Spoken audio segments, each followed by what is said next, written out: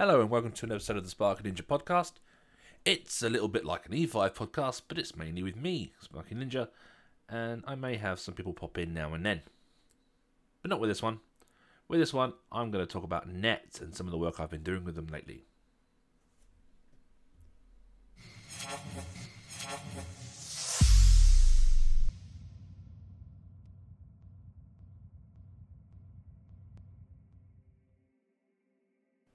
Okay, so as I said, I've been working with NET lately, or National Electrotechnical Training. So these guys, well, those guys are the gatekeepers of the AM2 assessments, or the occupational competence assessments, or the endpoint assessments, or whatever you want to call it. And so apprentices will be hearing about NET at some point through your apprenticeship. I was approached a couple of years ago, I think now. I was approached before the world went to shit anyway. And what was wanted was try and find ways to help raise awareness of all of the guidance that NET had already provided to candidates and to give them better opportunities to be successful in their assessments. Because the biggest problem was the number of people failing is, still too big.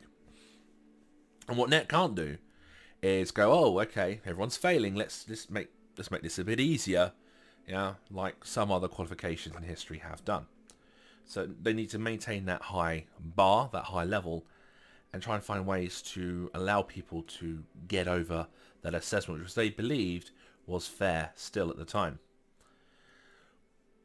With the discussion that I had with them, my opinion was pretty much that candidates going on to an apprenticeship most often are fully informed of the apprenticeship, maybe the 8202, whatever it is, or the 2357, which is basically the college's commitment to training. Yeah, these outcomes followed by those exams, science and principles, environmental legislation, blah blah blah blah blah.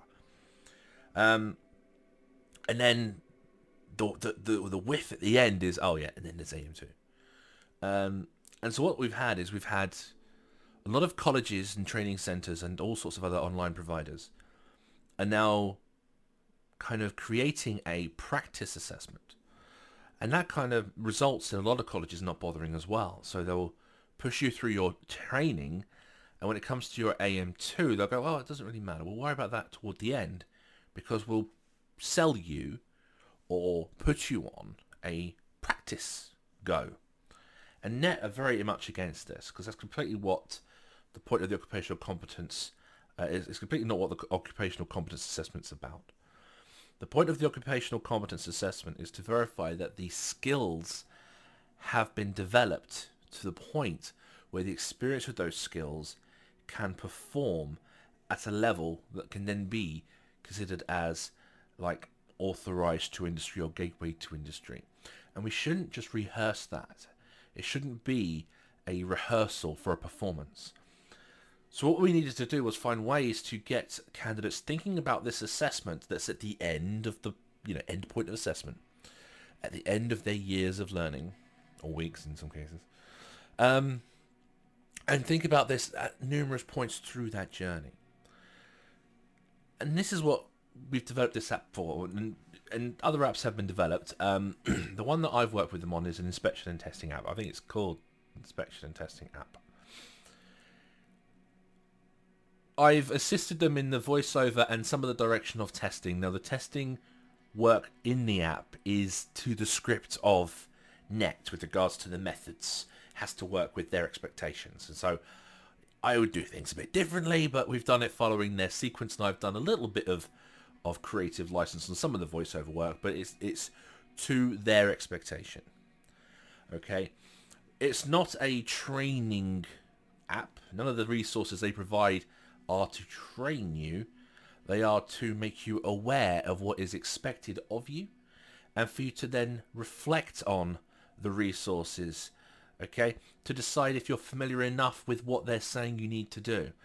If you access these candidate resources and you think that you are in no way prepared, you then need to talk to your employer or who you work with, or even to your college, and find ways to enhance and focus on those necessary little outcomes and bits.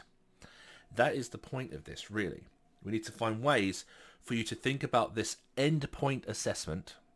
I don't like that term, but the endpoint assessment, you've got to think about that on your way to it, which is not the week before it or the month before it, where they'll sell you a practice day. It's the months and years leading up to that point.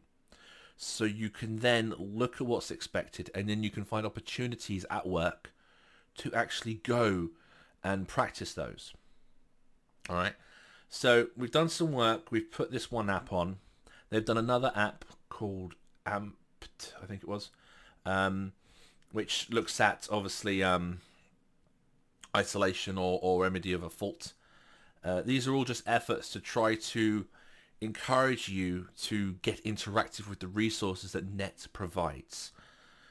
It's not a problem for you to go onto their website by yourself. You haven't got to wait for your college to give you the information. There's guidance for candidates on their website. Okay, it's absolutely fine for you to go on there. Anything that they let you access is fine for you to access. You can download the candidate guidance. You can see what's expected of you.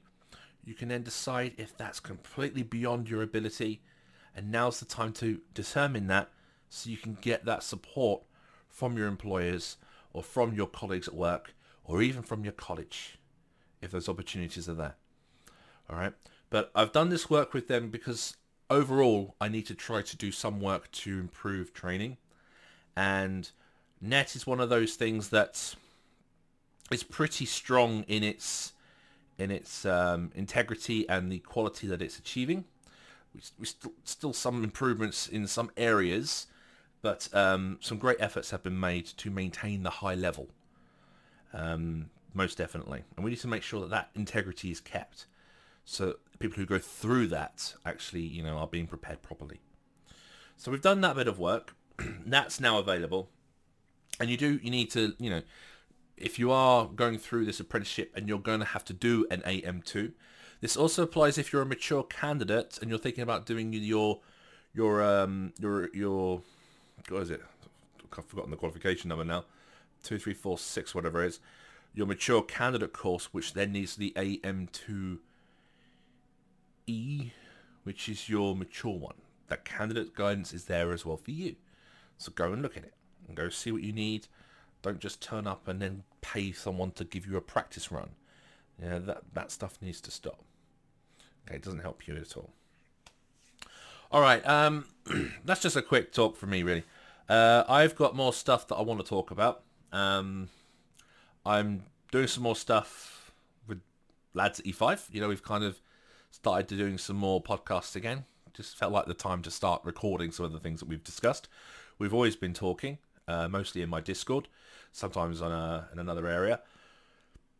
The time is now to start recording some of these conversations. We've got so much more that we are going to do in a series right now. We're just writing for for everybody to be ready for that.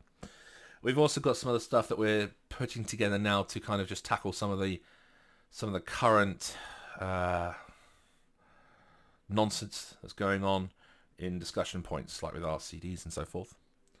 I do get asked about thermal imaging a lot, so I have obtained another camera because my only experience really has been with FLIR. And I get asked, what do you recommend? I'm like, I've never used FLIR. I'm going to get hold of a Fluke very soon. I have now got access to Hick Micro, their M30, but I'll be looking at other ranges. But I will start to do a couple of little talks or videos about how to assess reflective apparent temperature, determine emissivities and so forth, because I get a lot of questions on that. So I'll be putting some of that stuff together. I'm going to be putting some stuff on my own podcast as well, probably starting in the next couple of weeks.